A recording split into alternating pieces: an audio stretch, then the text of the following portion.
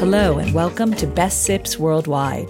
I'm your drinking companion, Susan Schwartz, an American travel writer living in London. Thanks to my mother's love of martinis, the first words I spoke were shaken, not stirred, and I've been obsessed by the history of cocktails ever since. Through the years, I've been lucky enough to sip some of the best made by the best. Hear that sound? It's time to cozy up to the bar and let me introduce you to the movers and shakers of the world's most famous watering holes. A few weeks ago, I was invited to visit the Seychelles for their annual International Carnival. Having never been there before, I had no idea what their drink of choice might be, so I literally Googled Seychelles cocktails. To my surprise, I found that a Mr. Flavien Joubert had written a book with that exact title. When he agreed to meet me for a chat, I had no idea that we had a common link, and that was Cyprus. My personal drinking partner for the last 10 years has been a Cypriot, so I know the country and its history quite well. How he got from a refugee camp in Nicosia back to slinging cocktails is one incredible story. When I was 15 years old, I was in the secondary school here in the Seychelles, doing all my academic subjects. My dad, who was an army officer at that time, and my mum, who was working in Saudi Arabia, they were never satisfied with the results that we used to bring home from school.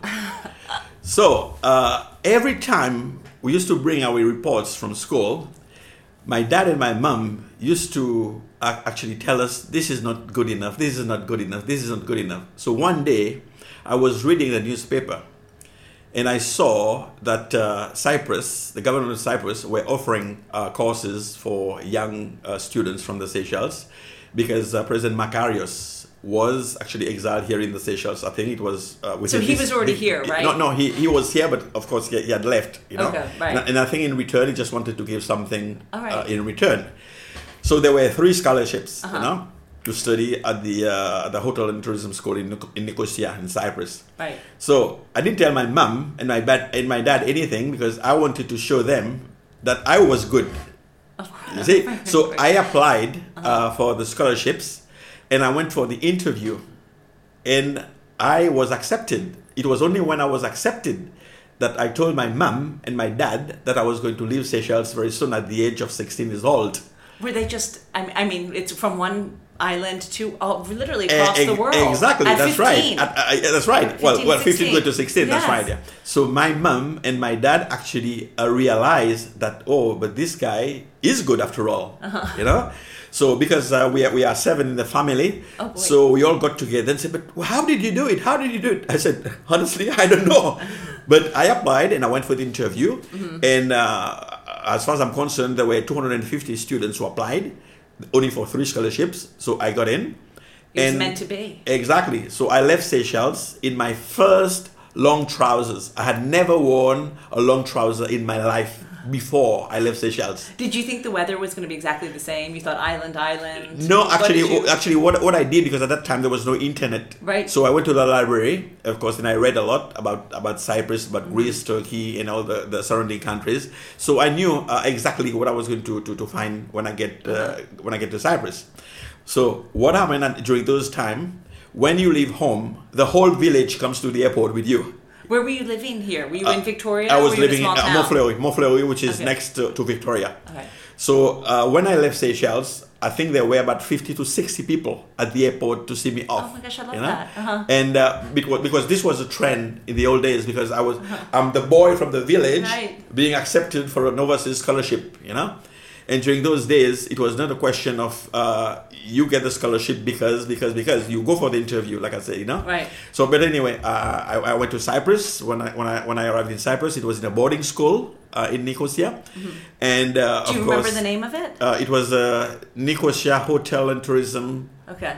Hotel and Tourism Institute in Nicosia. Does it still exist? Do you know? It must be. Yeah, it must be. Yeah, it must be. And when I arrived there, then they told me it is a boarding school, beautiful, very clean, luxurious, and we had to wear a suit every day. So they gave me a couple of suits every day. And I felt so proud because you could not go for breakfast or lunch or dinner because there was a restaurant. And all the students used to stay at the school and go for breakfast, lunch, and dinner in the restaurant and being served, like a 5-star restaurant. And you have to know how to use all the crockeries and cutleries. Yeah. But before I left Seychelles, my mom and my dad gave me a little lesson about that, so I was fine. But then the discipline as well was very, very good. It was like an army. Obviously, everything was in English. Yeah, everything was in English, Right. of course. Yeah, okay. And then, but of course, there they used to teach French, German, of course, Greek as well, Right. and Spanish. Okay, but everything, of course, was in English. And actually, after I had been there for about a year, and I was sent to Famagusta Right. for the internship. This is when actually the war started. There was a coup d'etat before. And then I think... So 1974. That's right, yeah. Right. And then, I don't know what really happened. Then we heard that the Turkish was going to invade Cyprus. And actually, in Famagusta, where I was living, there is a Turkish population in Famagusta. And Famagusta in Cyprus now is still a ghost town. Right. I know. So they attacked Famagusta. They attacked, I think, the other places like Kyrenia or some other places in the sea. But I was stuck in the hotel because everybody escaped. Right. And the British government actually, they wanted to take me out as well. And I said, no, I want to stay with my friends. And then what happened? My friends said, well, we need to escape. Because Were the friends both Greek and Turkish? Turkish, that's Both. right. So they said, look, we need to go. We need to find a way out. Right. So I said, well, I will come with you. Then they said, no, you cannot come with me because we are going to be drafted in our different armies. And very soon we are going to start shooting at each other. So who are you going to shoot whom? The Turks or the Greeks? Because you are friends. Right. So I said, okay. I got in touch with the Red Cross because they were going around to see if there were clients still staying in the hotels. So the Red Cross got the British Army to come and pick me up.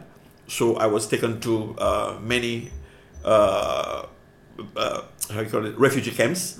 So I stayed in different refugee camps, and there it was.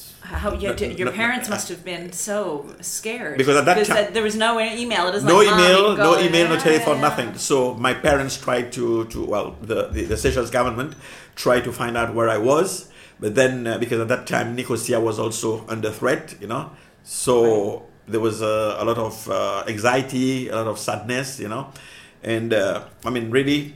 Yes, my boyfriend was really Yeah. lucky. He just happened to be in Paphos when they There you entered are. into Nicosia. Yeah. But he still has bullet holes in All his right. house. Okay, From when yeah, it happened. yeah, And yeah. his mother's family was from Kyrenia. So Kyrenia, yeah. So they had to literally leave in a day. Exactly, And yeah, it's yeah. it's so sad, and it's still divided. Still divided, Last that's divided, right. so Yeah. Nicosia, last divided capital in There you Europe. are, yeah. And in the refugee camps, it was very bad because How long were you in a refugee I was camp? in the refugee camp for about I think a couple of months. Okay. Yeah, and because I had to move, we moved from refugee camp to refugee camps, and I saw a lot of people who were very sick, people who died, and of course, I think they were sick before, and there was no sanitation, there were no toilets, and there was no food. What a lesson for such a young boy. But the thing is, this is not a joke, but this is a truth, because in Seychelles, I come from a poor family, all right, and we are 7 in the family. Right.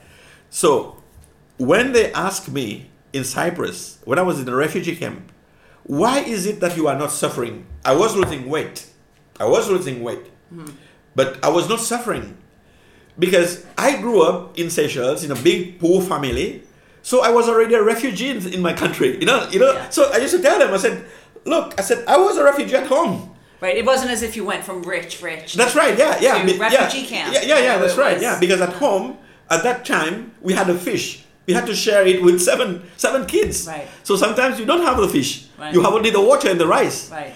You have some people, so when I was a refugee, it made me realize that I was brought up very well. You were trained. I was You were trained. trained Yeah, already. because to share and divide. Psychologically, I was not affected. Right. Because I said, if I don't get some food today, so what? So what? Maybe I'll get it tomorrow. But I was losing weight, but I never lost hope, you know.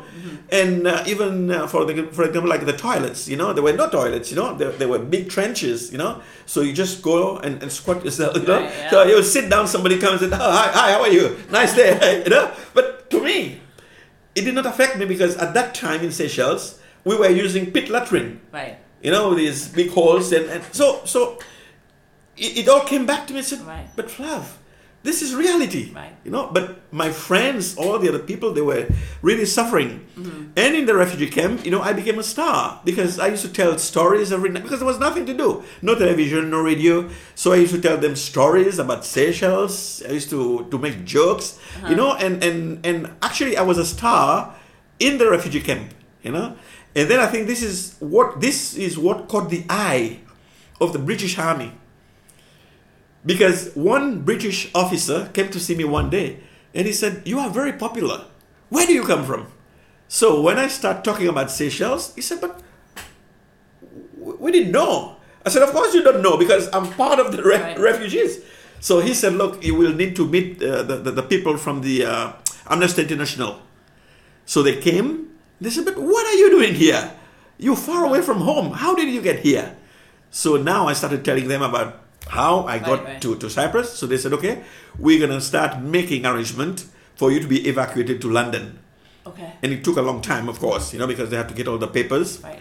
Then I was put on one of these big Air Force jets, and I was taken to Brize Norton in London. Mm-hmm. And these people were very nice to me. I arrived in Brize Norton in London, and they said, "Look, we're going to send you back home to the Seychelles." I said, "I can't." I said, "My family is very poor. I got a scholarship to study. I want to make something in life for myself and my family. Please don't send me back home." Mm-hmm. So they said, what are we going to do with you?" I said, "I don't know. You need to let me know." Right. So the British government gave me a scholarship to study at the Brighton College of Technology at that time, because I had a sister who was living in Brighton, but she didn't know.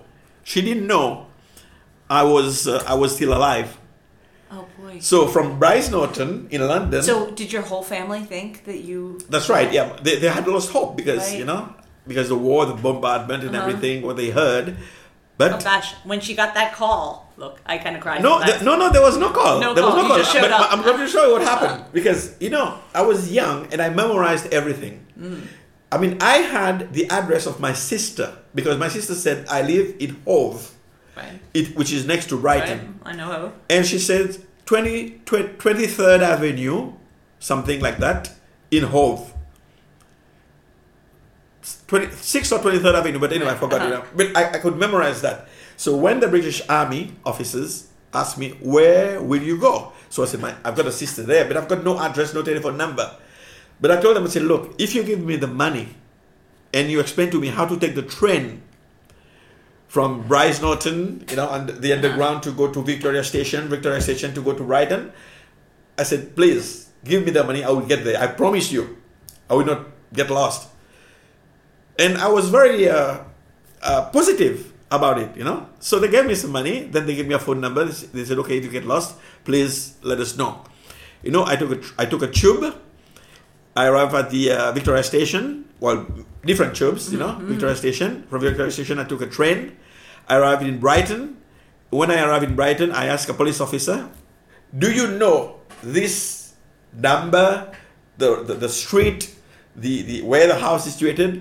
The police said, "But it's only about 20 minutes, 25 minutes from here." But he said, "You cannot get there because you don't know. So why don't you take a taxi? It won't cost you a lot of money, very cheap." So I took a taxi and I got there. But it was 11:30 to 12 in the middle of the night. And I rang the doorbell because my sister was living on the 7th story. It was a small bed sitter. I rang the doorbell and the landlady came out. And she said, "What are you doing here?" I said, "My name is Flavien Joubert. I'm the brother of Mary. Mary, my sister, stays here." She says, "Get out. Flavien Joubert is dead. Flavien Joubert is dead in Cyprus. Get out. I'm going to call the police." So fortunately, when I got off the taxi, when I paid the taxi, I realized I had some money left. I can still remember, just not very far from my sister's house, there was a little hotel which was called, I think it was called Dudley Hotel, something like that, not very far. In a room, bed and breakfast at that time, it was £5.50. So I checked. Yeah, I had about 7 to 8 pounds with me. So I told the lady, I said, please just tell my sister that I'll be there tomorrow morning. I can't believe she wouldn't let you up. So, and what happened, I left, I went to the hotel. When they looked at me, they said, it looks as if you come from a war zone. Because my clothes, and I looked at them and said, it's okay. So I went to the room, I had a shower, I ordered a sandwich, and I slept. And the next morning I woke up at 6 a.m. I just walked up. You know, I was outside and I could hear the scream.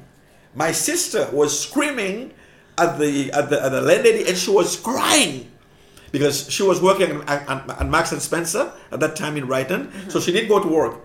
So she was waiting for me. So I arrived and she looked at me, you know. So that now, now they started contacting the Seychelles, you know, and the British government organized for me to go to college, you know, and I completed my studies, and I came back to the Seychelles, and I went back again, you know, and That is such an incredible story. That's amazing that your parents just... when they must have heard. Sorry. I'm a little emotional because I am just that way. What an amazing story. What a way to have, even before you were 20 practically, to have lived a full life. And so did you want to spend any time at hotels or in London or work in London? No. What happened when I completed my studies at the Brighton College, I went to work at the Red Hill Hotel in Richmond.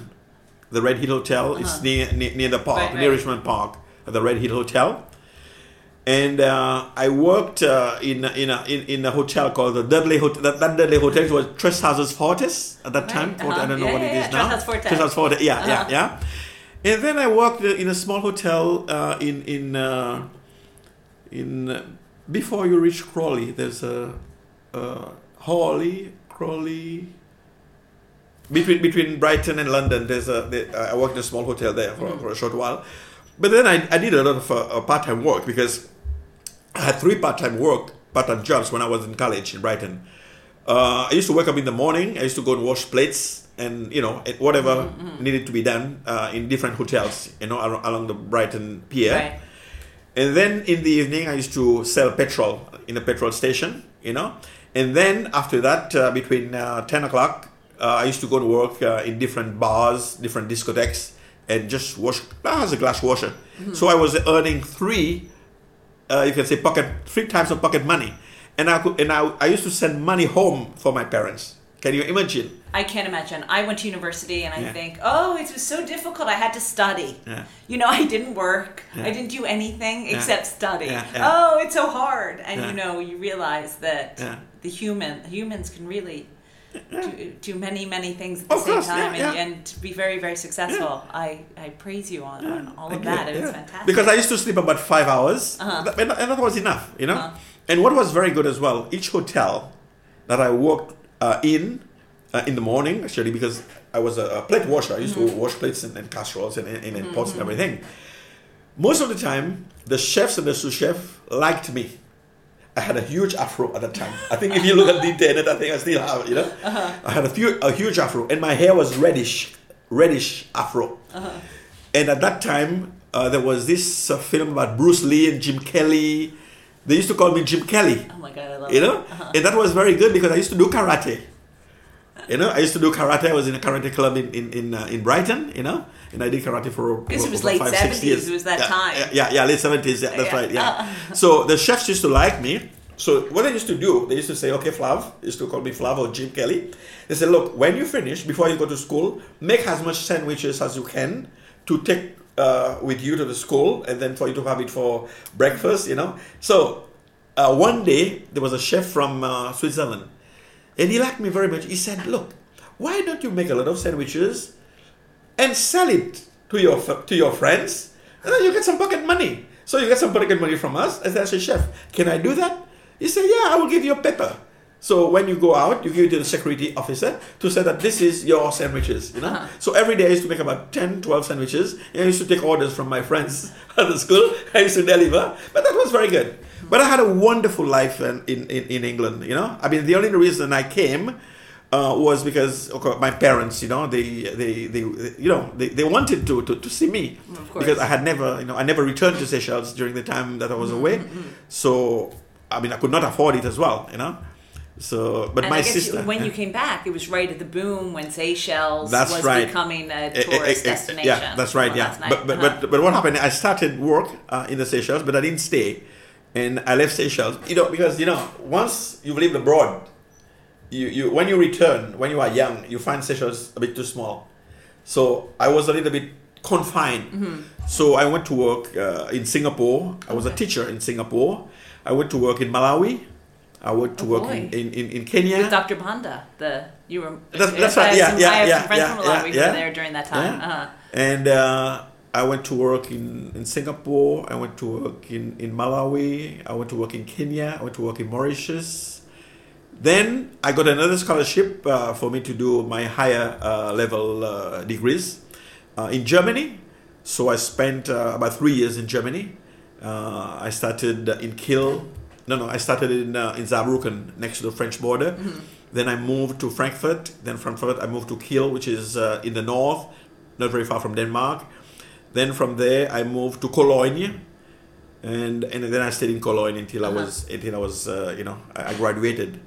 Then I came back to the Seychelles, and when I came back, actually, I started as an assistant director of the French Hotel School. And then I was promoted to director. And then I stayed, like I said, for a while.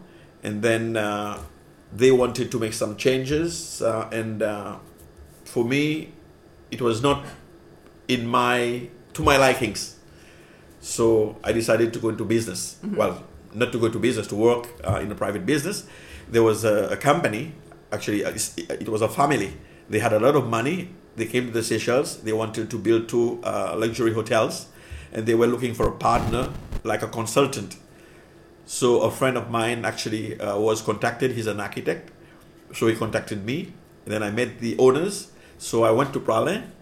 And we started together. I mean, when we started the project, there was no house. There was nothing. So there was a very big, like a big hangar. And the owners, the families, even myself, we all stayed together. So we actually build the business together, live together, know each other, and the business, I stayed there for about 12 years, mm-hmm. and the business is very successful, very, very successful. Then the government actually called me and said, look, can you come and help us? Mm-hmm. So I said, no problem. It's a big sacrifice from being a general manager, in terms of salary-wise. Right. So I made a huge sacrifice. I mean, I took a very big salary cut from, mm-hmm. But I wanted to help. I wanted to motivate the youngsters of the Seychelles to see, look, in life there's a lot, and you down today, you will be up tomorrow. Mm-hmm. You down tomorrow, you'll be up. Well, your story is so inspirational. I mean, they must look up to all the students, they appreciate what I try to do. Mm-hmm. But now I'm going to tell you about the cocktail book. Yes, let's. Because, it's funny, when I Googled Seychelles cocktails, I wasn't expecting to see a whole book on Seychelles cocktails. I thought there'd be, obviously Raffles has their Raffles Praline, and they're famous for their Singapore slang, so they have one. So I thought, okay, there's that. But a whole book, and from someone who was a general manager of a hotel. So tell me, how did you mix the being the head of the hotel with cocktails? Did you always have a love of cocktails? Did you feel pride about Seychelles cocktails themselves? So, talk me through that journey. Okay, what happened is, on Praslin, because Praslin is very small mm-hmm. as well. Now, being a general manager on Praslin, once the business is settled, because the business is booming on Praslin. Right. You as a GM, what do you have to do? Not much. Because you have all your departmental managers. Mm-hmm. So you wake up in the morning, you have your meetings, your briefings, mm-hmm. and then what? You meet some of your guests. And then in the afternoon, because you have a food and beverage manager who checks the restaurant and everything, you have the front office manager, you have the housekeeper, you have the maintenance engineer, you have everybody. I mean, you need to take care of the finances and to ensure that everything is fine. So after I had been working on Pralin for about 5 years, I said, look, I must put some of my experience into practice. So the first thing, I wrote a cookery book. It came out in 2000. It was printed in France, but I don't have a copy. It's called Exotic Seafood Recipes from the Seychelles. Is this, now that were you always a cook? Did you love to cook? What I had to do, or is this part of your schooling? Part of my schooling, yeah, part of my schooling and part of my job, because what happened is when you are studying to become a manager, you have to do housekeeping, you have to do kitchen, pastry, a restaurant and bar, you have to do sommellerie, you have to do everything. So it's all part, So what happened? I wrote the cookery book. It was printed and then it was sold. I think I don't even have a copy here, So, but anyway, it's there. But I think if you Google, I think it is Exotic Seafood Recipes from the Seychelles, Right. Or if you Google Flavien Joubert, I think you will, But anyway, so that was that. And then in Seychelles, during the southeast monsoon, it rains a lot, and there's a lot of wind as well.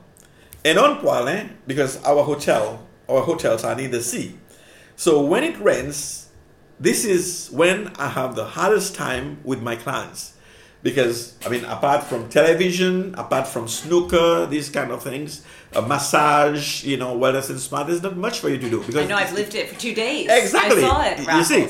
So one day, I told the duty manager, I said, look, I'm going to organize a cocktail competition, guest among guests. So we used to have our management cocktail party every Monday.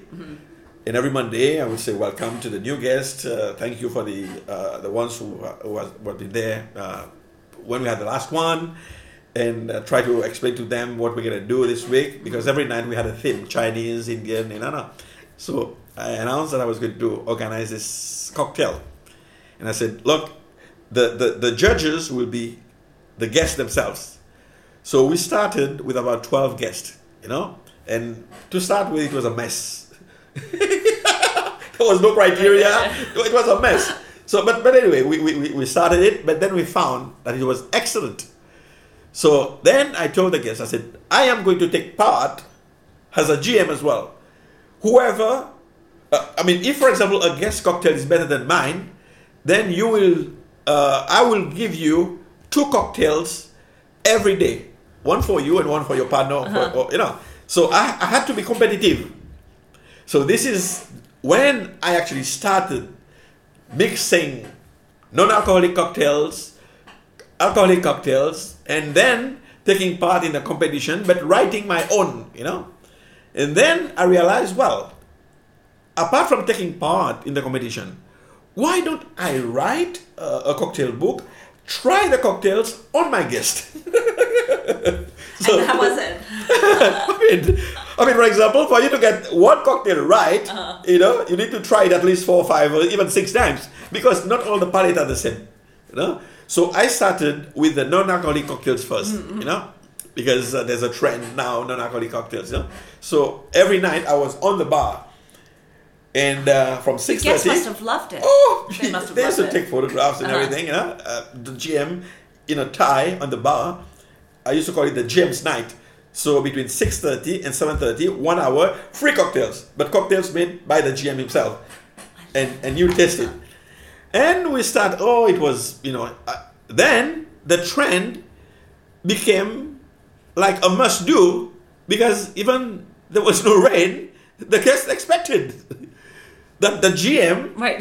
You see, so I continued, and then I think I've got about 100 and something cocktails. Then I said, I must do something. So I got somebody to help me with the photograph, with the camera. The person came, and he charged me a lot of money, and the photographs are not very good. So what I did, I bought an expensive photograph and I took my photograph myself. So you will see that some of the photographs they came out, and So did you find that you had a favorite cocktail that you used to make that would win all the time? So you just kept making that? No, actually, what happened? The more I made, the more interested I became. So for the non-alcoholic cocktails, actually, I've got about 70. But I think in there's only about 32. The non-alcoholic cocktails were very popular as well, So I cannot say I've got a favorite because I like all of them. So just to show you the photographs, like I said, I took them myself, And so I made the cocktails and I took the photographs. So all these were made on Pralin. The cocktails written on Pralin, tried on my guest in my hotel on Pralin, photographs also taken on Pralin. And now in those hotels, do they still have the GM, the Flavien Joubert cocktails list? Well, a lot of hotels bought my cocktail book for the bars. I think they are using some of the, I hope they give you credit for it.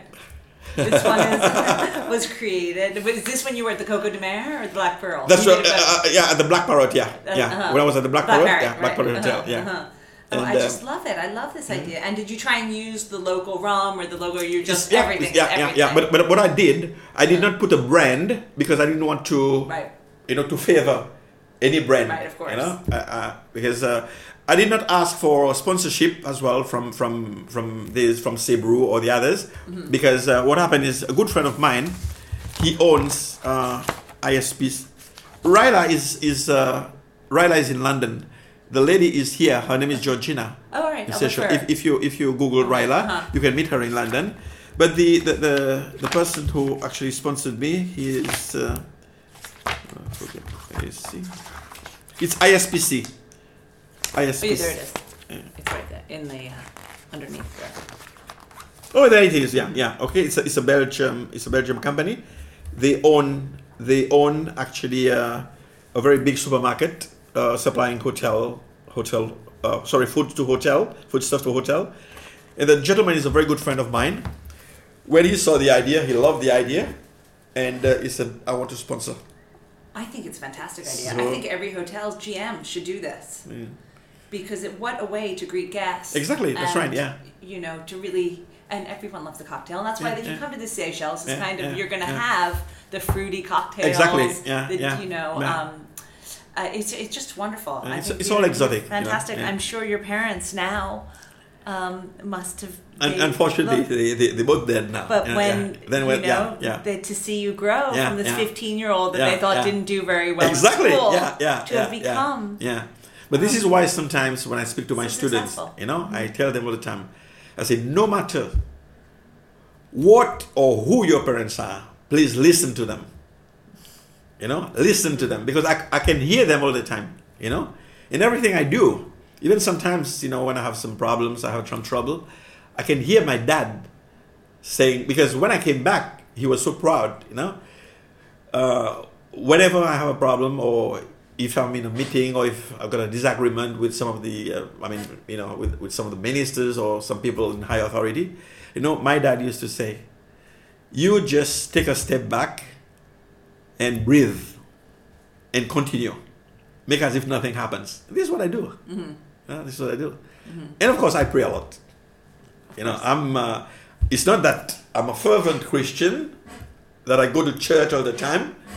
But when I was very young, before I went to Cyprus, I wanted to be a priest.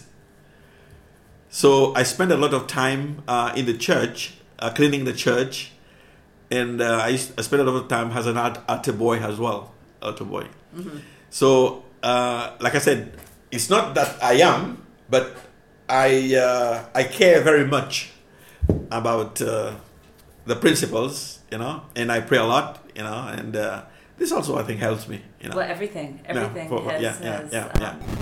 And every day before I come to school, you won't believe that I wake up at 5 a.m. in the morning, and every day before I come to school, I will read a verse in the Bible.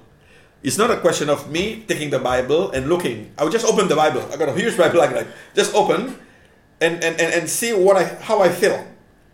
And I just read a verse and then ask for the strength for me to get through the day, you know, and this is what I do. It was wonderful to have Flavien on the show, and I'm extremely grateful to him for sharing his incredible story with us. Flavien makes reference to the war in Cyprus. If you wish to know more, please go to the Best Sips post this week on bestbitsworldwide.com and click the link at the bottom. Next week, we return to London and meet Sam Mitchell, who helms up Gilrays at London's County Hall Hotel. For more information and links to everything you've heard about, plus a bit more, please visit bestbitsworldwide.com. Thanks for listening to Best Sips Worldwide, a spin-off of Best Bits Worldwide. Always remember the wise words of Oscar Wilde, all things in moderation, including moderation, and never drink and drive. Okay, I said that last part. Theme music is by Steven Shapiro and used with permission. You'll find me at the bar.